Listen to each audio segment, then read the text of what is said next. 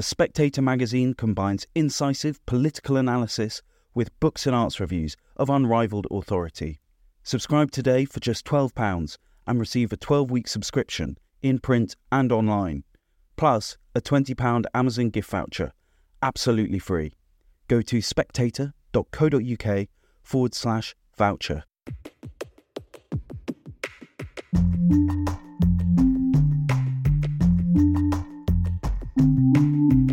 Hello and welcome to the Edition podcast from The Spectator. Each week we look at 3 pieces from the magazine with the writers behind them. I'm Lara Prendergast, The Spectator's executive editor. And I'm William Moore, The Spectator's features editor. On this week's episode, we'll be discussing the battle lines being drawn between the Conservatives and Labour. We'll be debating whether Britain has lost its appeal as a place to live, and we'll be asking whether we as a country are uniquely gullible. First up, in her cover piece for the magazine this week, Katy Balls writes that after the Tory party conference, the battle lines have now been drawn between the two main parties for the next general election. She joins us now, along with the Spectator's editor, Fraser Nelson, to discuss. Katy, you're just back from conference, and your cover piece this week talks about how the battle begins for the next general election and how Rishi Sunak looks to take on Keir Starmer. Firstly, what's been the reaction to the Prime Minister's speech? So I think when you speak to those around Rishi Sunak and Tory MPs, broadly speaking, I think the speech, they think went pretty much as good as could be expected. And by that, I mean that those 3 big policy announcements that the Prime Minister made in it, so one was scrapping the second leg of HS2, so Birmingham to Manchester, it was pretty clear that was going to be very divisive. There's been a big row about it in advance. The fact that Rishi Sunak would not comment on it meant it dominated really all the conference up until the point he got on stage and thereafter. Then the smoking ban was quite clearly going to be unpopular within the Tory party. I think it's probably more popular with voters at large and Labour voters, perhaps, than the Tory grassroots.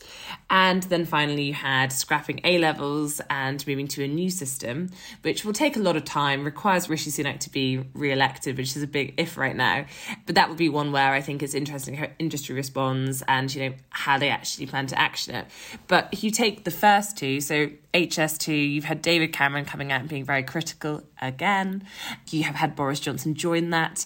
But I think that was fairly priced in, and probably when we're talking about how the reaction could have been worse, I think had Andy Street, the West Midlands mayor, resigned, which seemed like an option before the speech, that would have probably just added to this sense of, Tories spending all the time fighting one another.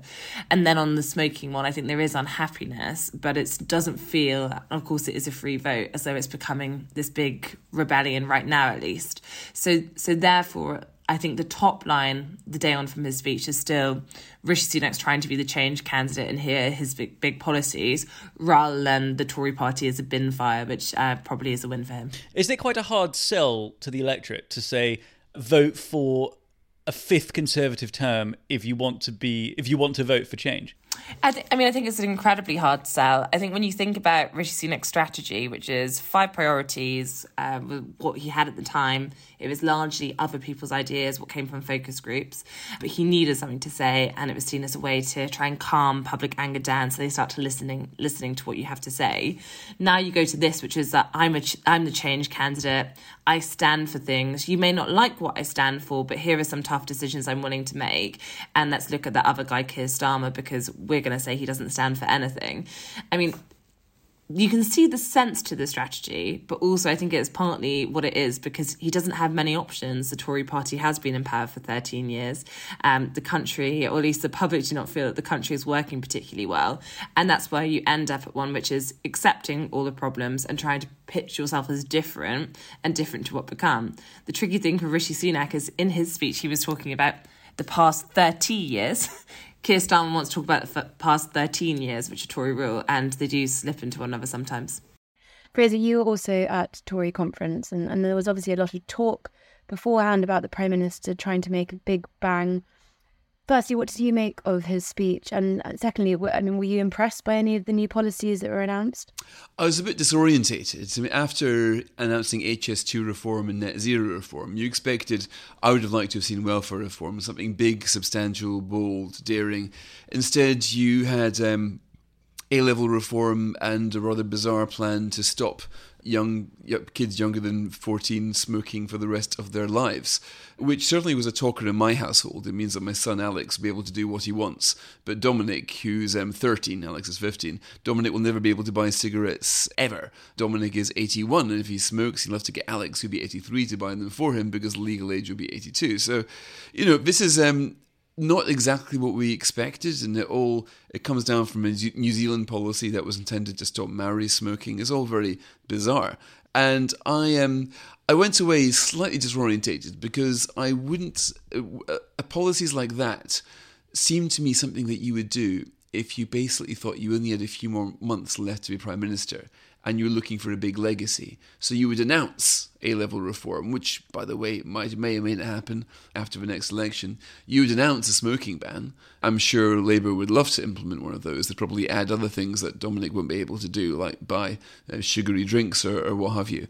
But it did surprise me because there were reforms he could actually make in the next year if he had chosen to make those reforms. HS2 was immediate. The net zero thing, the immediate effect.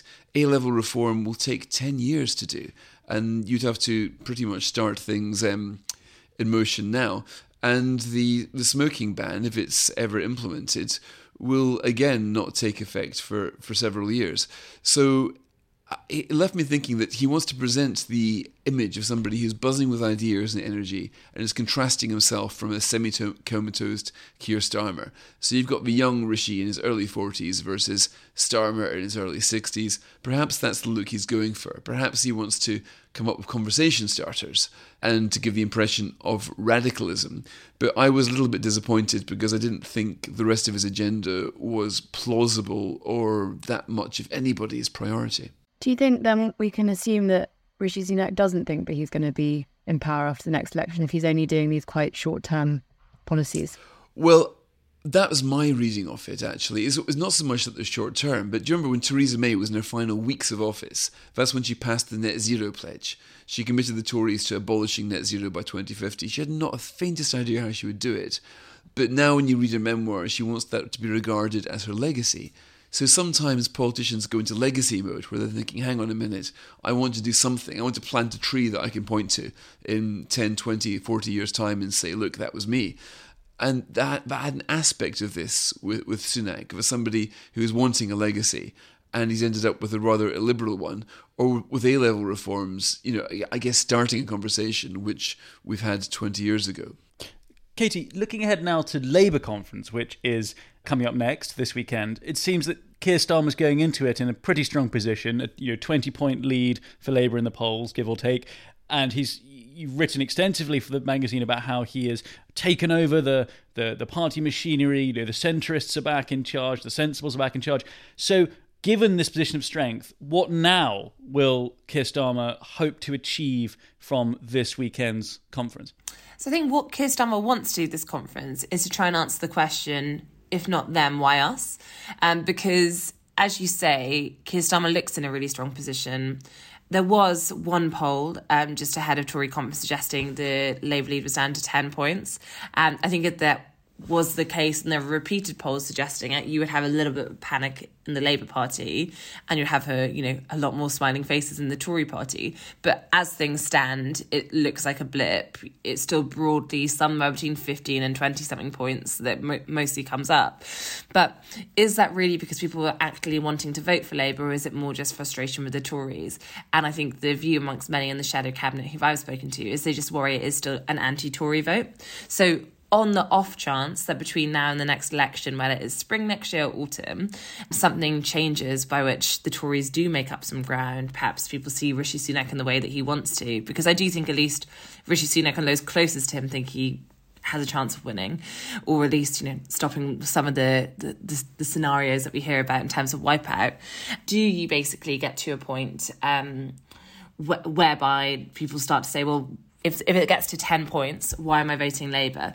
And it's definitely what I think Keir Starmer's team found the hardest to do. So if you think about, changing the party, distancing Keir Starmer from Jeremy Corbyn, big progress in all those things. Trying to make Labour not seem very scary, big progress. But when it comes to what Keir Starmerism is, you had those 5 missions at the beginning of the year. And I remember writing it for the first column of the year for The Spectator, my first as political editor. And it's, this is going to be the year, what Starmer means. And I do think we're now on month 10. And it does not seem to me as there's been a massive transition there. You have big mission on your green energy. I think that's a dividing line. There's one on opportunity and childcare, but it doesn't really tell you too much about the person. So I think they'll try and use his speech again to do that and some announcements. And then I think they'll also do more of what they actually feel they are quite good at and are having more success at, which is just defining themselves against the Tories and trying to point to Tory conference and the fact that Liz Truss was there, the fact that Liz Truss had a big queue of grassroots activists, more perhaps than Jeremy Hunt had in the hall for his speech, and say, it's not just Rishi Sunak, which I think is an implicit acceptance that they don't think Rishi Sunak is, their best weapon here.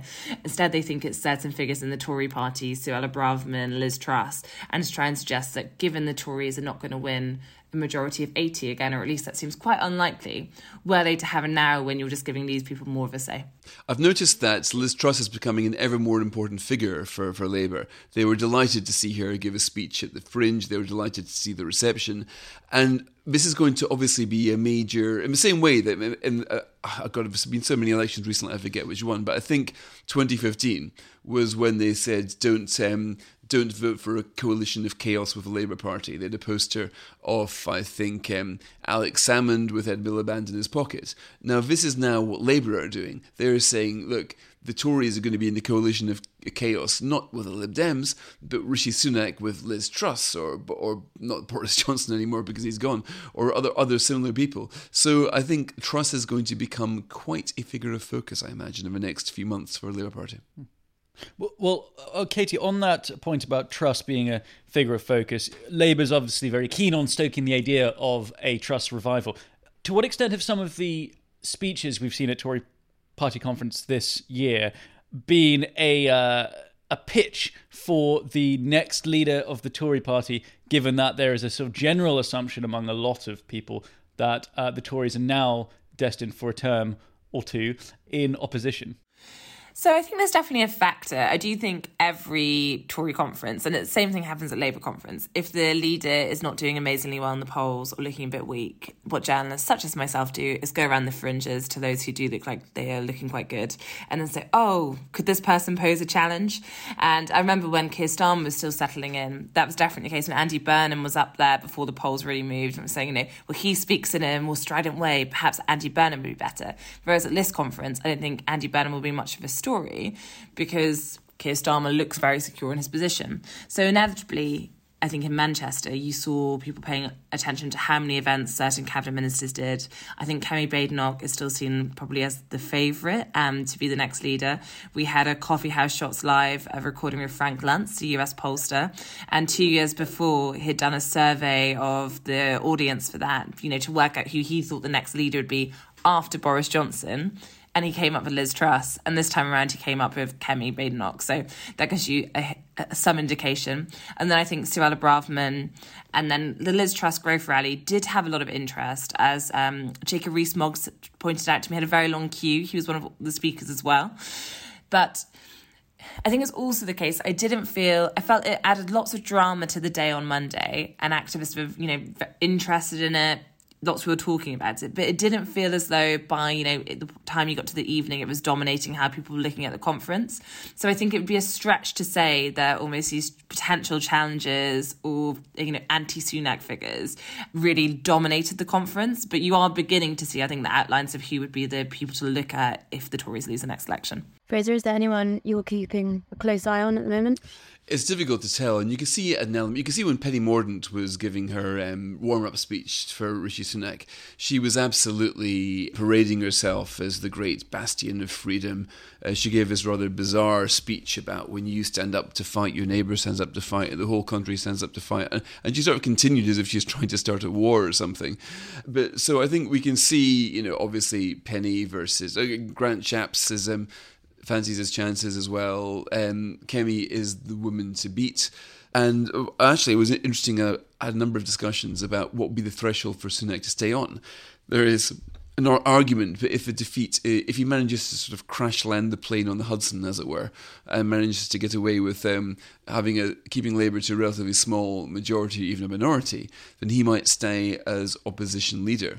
But you can never tell. Nobody would have predicted Kemi in the last leadership contest, and these things are always hard to predict in advance. The usual rule in Tory contests is that whoever has been the favourite for a while tends not to win. Thank you, Katy and Fraser. Next up, in her column this week, Lionel Shriver says that she is leaving the UK for the sunnier climes of Portugal. She says Britain has lost its way both economically and culturally, and she joins us now alongside another American expatriate, Kate Andrews, the Spectator's very own economics editor.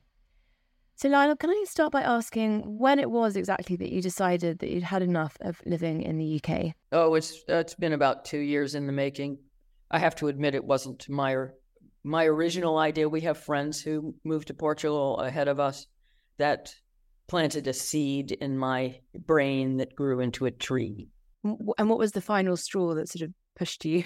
Well, there have been lots of straws, and I'm sure they're soon to be banned because they're plastic straws.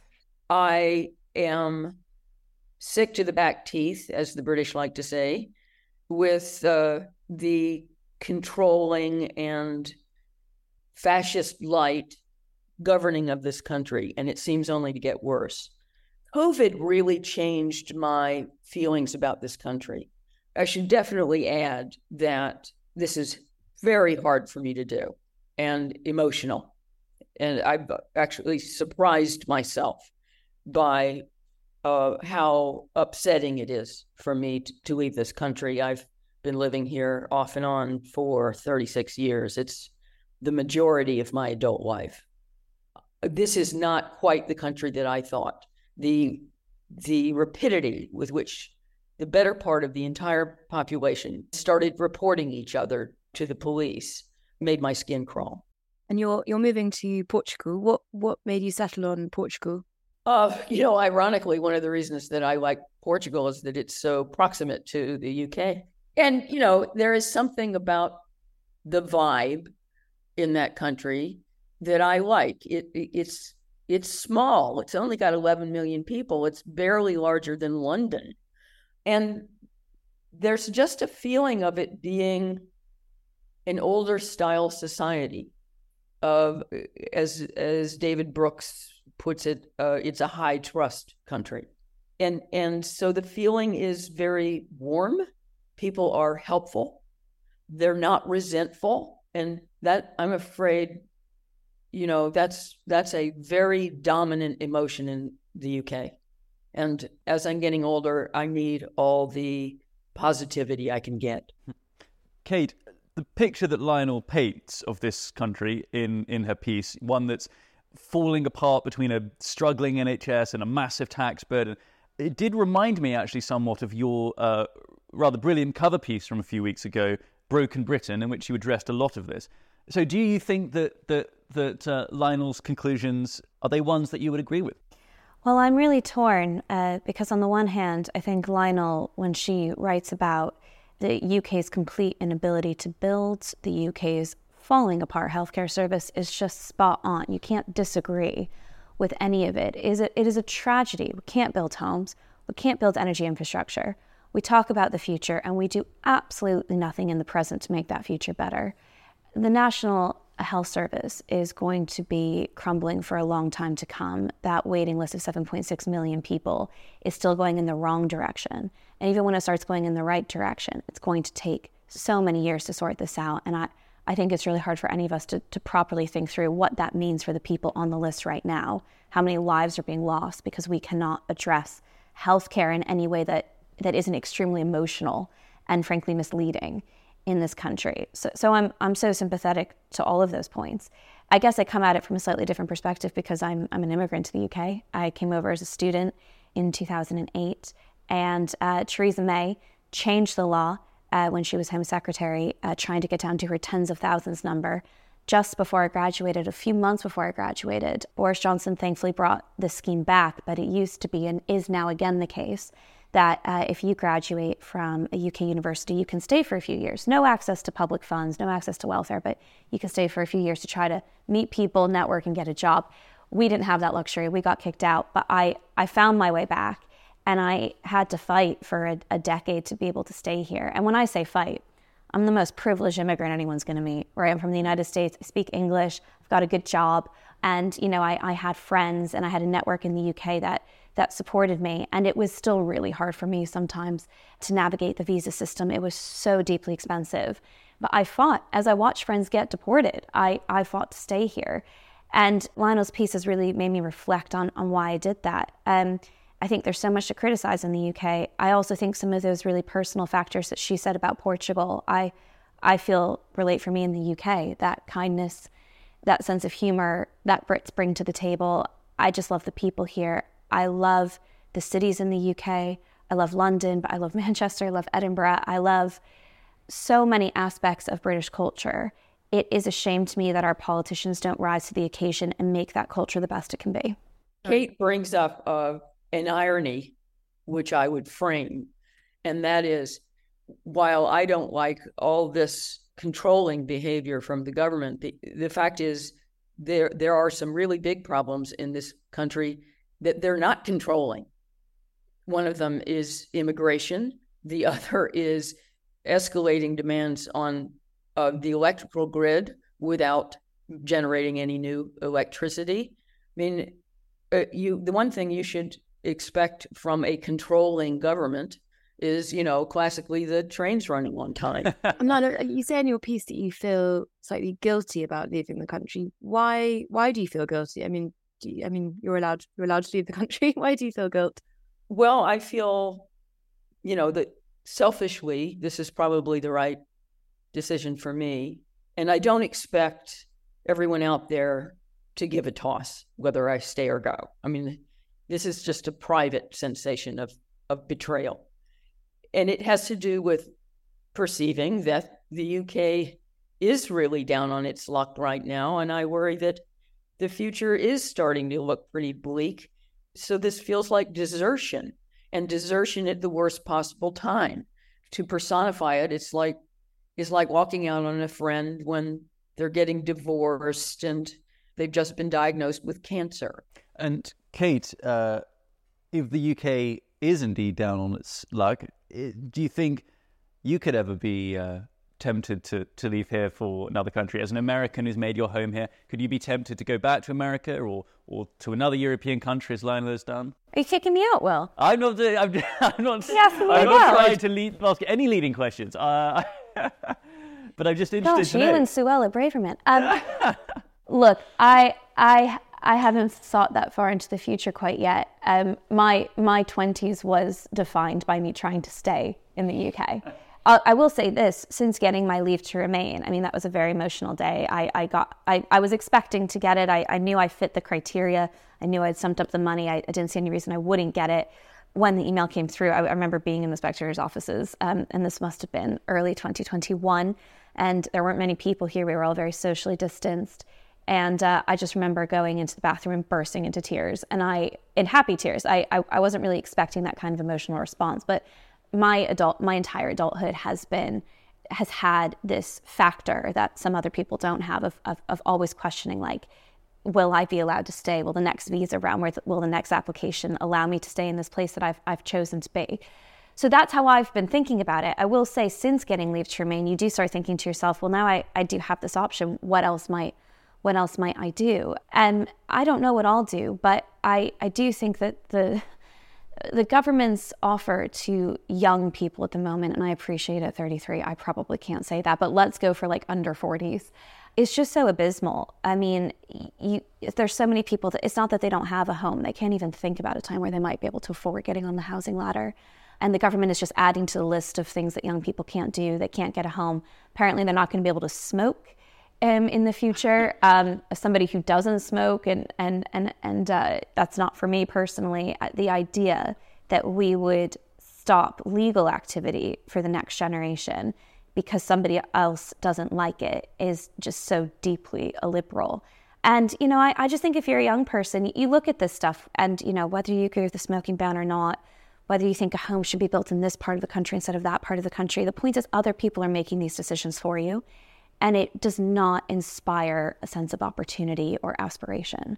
And, I just think it's remarkable that we had a prime minister speech this week at his Tory party conference where his proposal to young people was to make the choice for them to ban whether or not they smoke in the future, but not to build some homes. Finally, Lana, I just wanted to ask, are you looking forward to becoming an expat, and have you been learning any Portuguese? Well, okay, first off, I'm already an expat, right? That's true. So I'm really, really good at it. What I'm not good at is languages. So there are a couple of huge downsides to this move. And that's a big one. I am going to make an effort. I haven't yet because I have just been packing up our whole household for 3 weeks. And even Kate would sympathize with this. Getting residency in Portugal was exhausting. So I'm going to warn all those people out there who also claim they're moving to Portugal. You're probably not going to. It's too much trouble. But then I will make an effort to at least, get the niceties a little bit beyond restaurant ease. But my expectation of becoming fluent is near zero. And that's because I think it may be that I'm overly attached to English, because conversely, I have displayed historically a remarkable ineptitude at any other language. Well, Lionel and Kate, thank you very much indeed for joining us. Thank you. Lionel, we'll miss you. Good luck with the move, Lionel. And finally, Matt Ridley writes this week that we are entering a new age of gullibility. He says our fascination with monsters, aliens, and everything in between has overcome our common sense.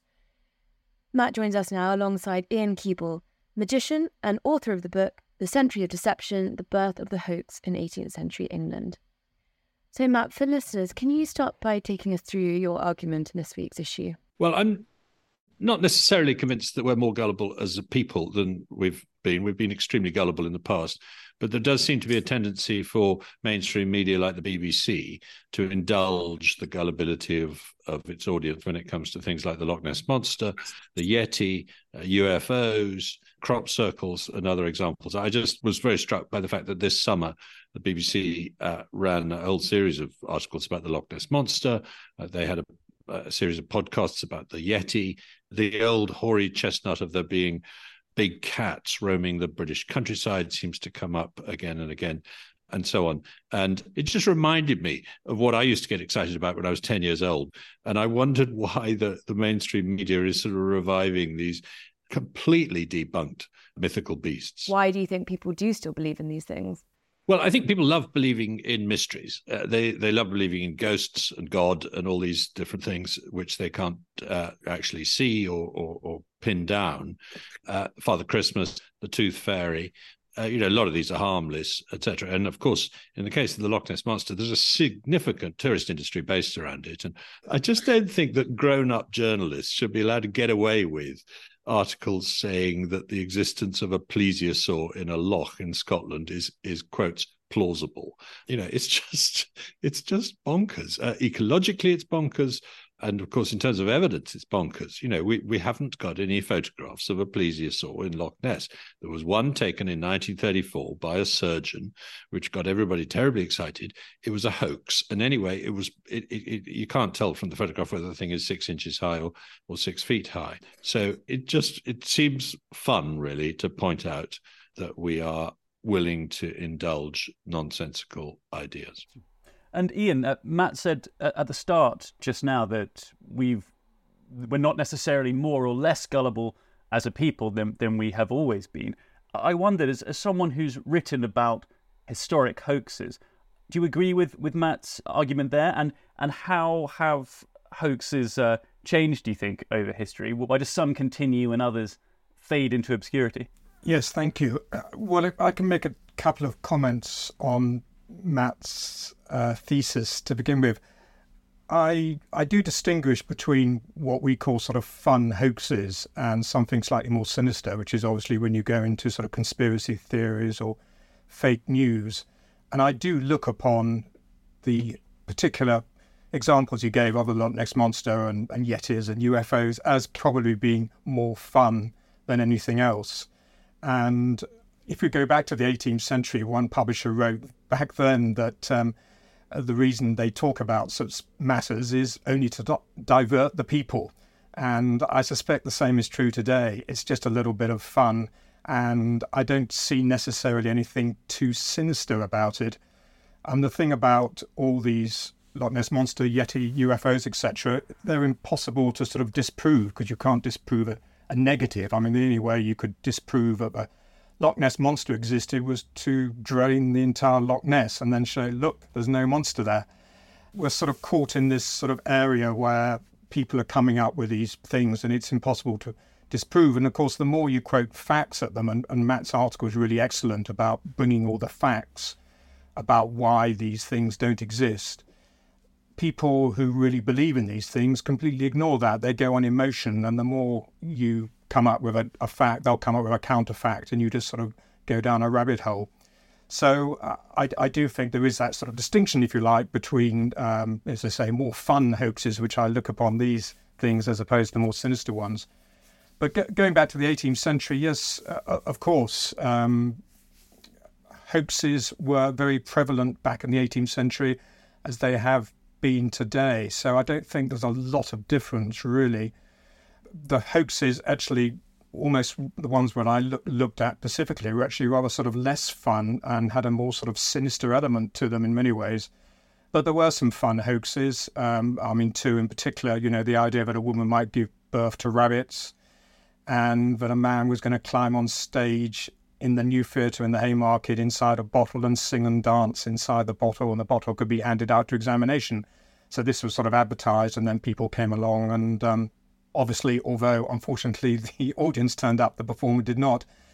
But both of those hoaxes were sort of easy to uncover and to get rid of, if you like, and obviously it could be proved not to exist, because medical science demonstrated that a woman couldn't give birth to rabbits, and clearly there was no man inside a bottle. The problem with Matt's examples, one of the problems, the fact with Matt's examples, is that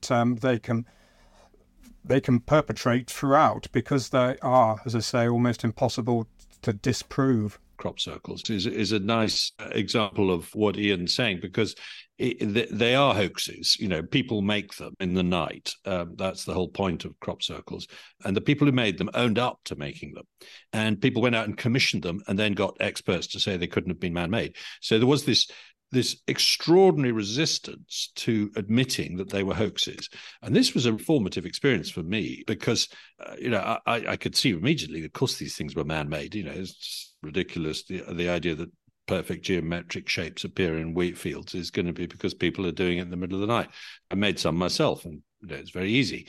But then I found that, Science magazine wrote an article which was critical of me for making the absurd claim that these things were all hoaxes. And that's affected my view of perfectly ordinary political arguments that have nothing to do with monsters and things ever since.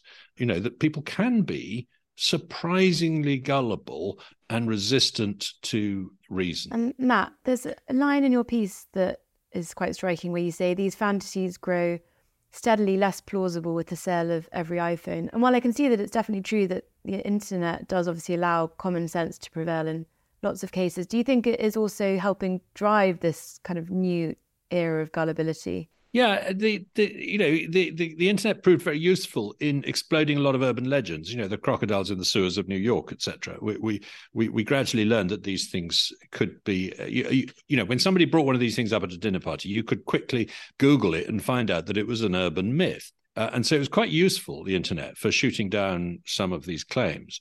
But you're right that it also has enabled a lot of conspiracy mongering to grow in the dark. Well, not in the dark, in the internet, as it were. And for the people who want to believe weird things to find each other. I do wonder sometimes whether people do actually really believe in these things, or a lot of these things. I mean, a good example, I think, is horoscopes, which are in the sort of daily papers. An awful lot of people read horoscopes, but they do it sort of more for fun, I think. And I'm not sure if they would ever really make life-changing decisions on the basis of their horoscope. So I do wonder whether with some of these things like the Loch Ness Monster, I mean, there are obviously some people who are fanatical about it, but maybe, if people were really put on the spot and said, do you really genuinely believe in the Loch Ness Monster? Maybe they're not quite so convinced as it might appear. I just wonder that sometimes, whether people are just sort of enjoying the fun of it rather than really believing in it and it changing or altering their life. Yeah, I mean, in my own field, you've got the wonderful Uri Geller, and it was interesting. When he first burst on the scenes, which is in 1973 on the David Dimbleby show, I think probably 95% of the population probably believe that he genuinely could bend spoons. Well, on the magic point, Ian, do you think there's a case that people, to some degree, like being tricked? Yes, I do think people like being tricked. I think the idea of sort of a mystery or a wonder which maybe we can't solve is quite appealing to us. There's something quite nice about being in the frame of mind where what you're seeing cannot possibly have happened because it's all against the laws of nature, but somehow you can't possibly explain it. And I think that's quite appealing to most people, and that's how magicians flourish and survive, I think, because they enjoy just being fooled, just as a sort of form of sort of entertainment, if you like. I'm going to ask this question to both of you, but Matt, perhaps I'll start with you. Matt, taking you back to your 10-year-old self, are there any unexplained phenomena or theories that you sort of you're kind of open to being being convinced by? Yes. The UFOs is a tricky one because I do believe that there are interstellar alien creatures. Believe's the wrong word, but I suspect there are such things, and they might be flitting around the universe by now in some cases. But that doesn't mean that I think any evidence that's been produced so far for UFOs is of aliens entering civilization. Now, there's a guy called Avi Loeb at Harvard, who's the professor of astrophysics there, who has written a very good book about a strange object that flew through the solar system in 2017, called Oumuamua, I think it's called. And it's an interstellar object, not an interplanetary object. And it's a funny shape, and it seemed to be flashing on and off. And it seemed to accelerate without any obvious cause at one point. And he's saying it's come from another galaxy, another star at least, maybe another galaxy. We know that. Why do we not take seriously the possibility that it's actually a probe sent by a civilization with a solar sail attached? And I don't know whether he's right or wrong, but I think he's not wrong to say we shouldn't automatically rule that out. So there's a mega mystery and a really exciting one to get excited about, but let's not get so open-minded that our brains fall out. And Ian, how about you? Is there anything that you find convincing, any conspiracy theory that you indulge in? I'm sorry, no, I have a very sceptical mind, but I think the scepticism is also fueled by being a magician, because I know how easy it is to fool people with something quite simple.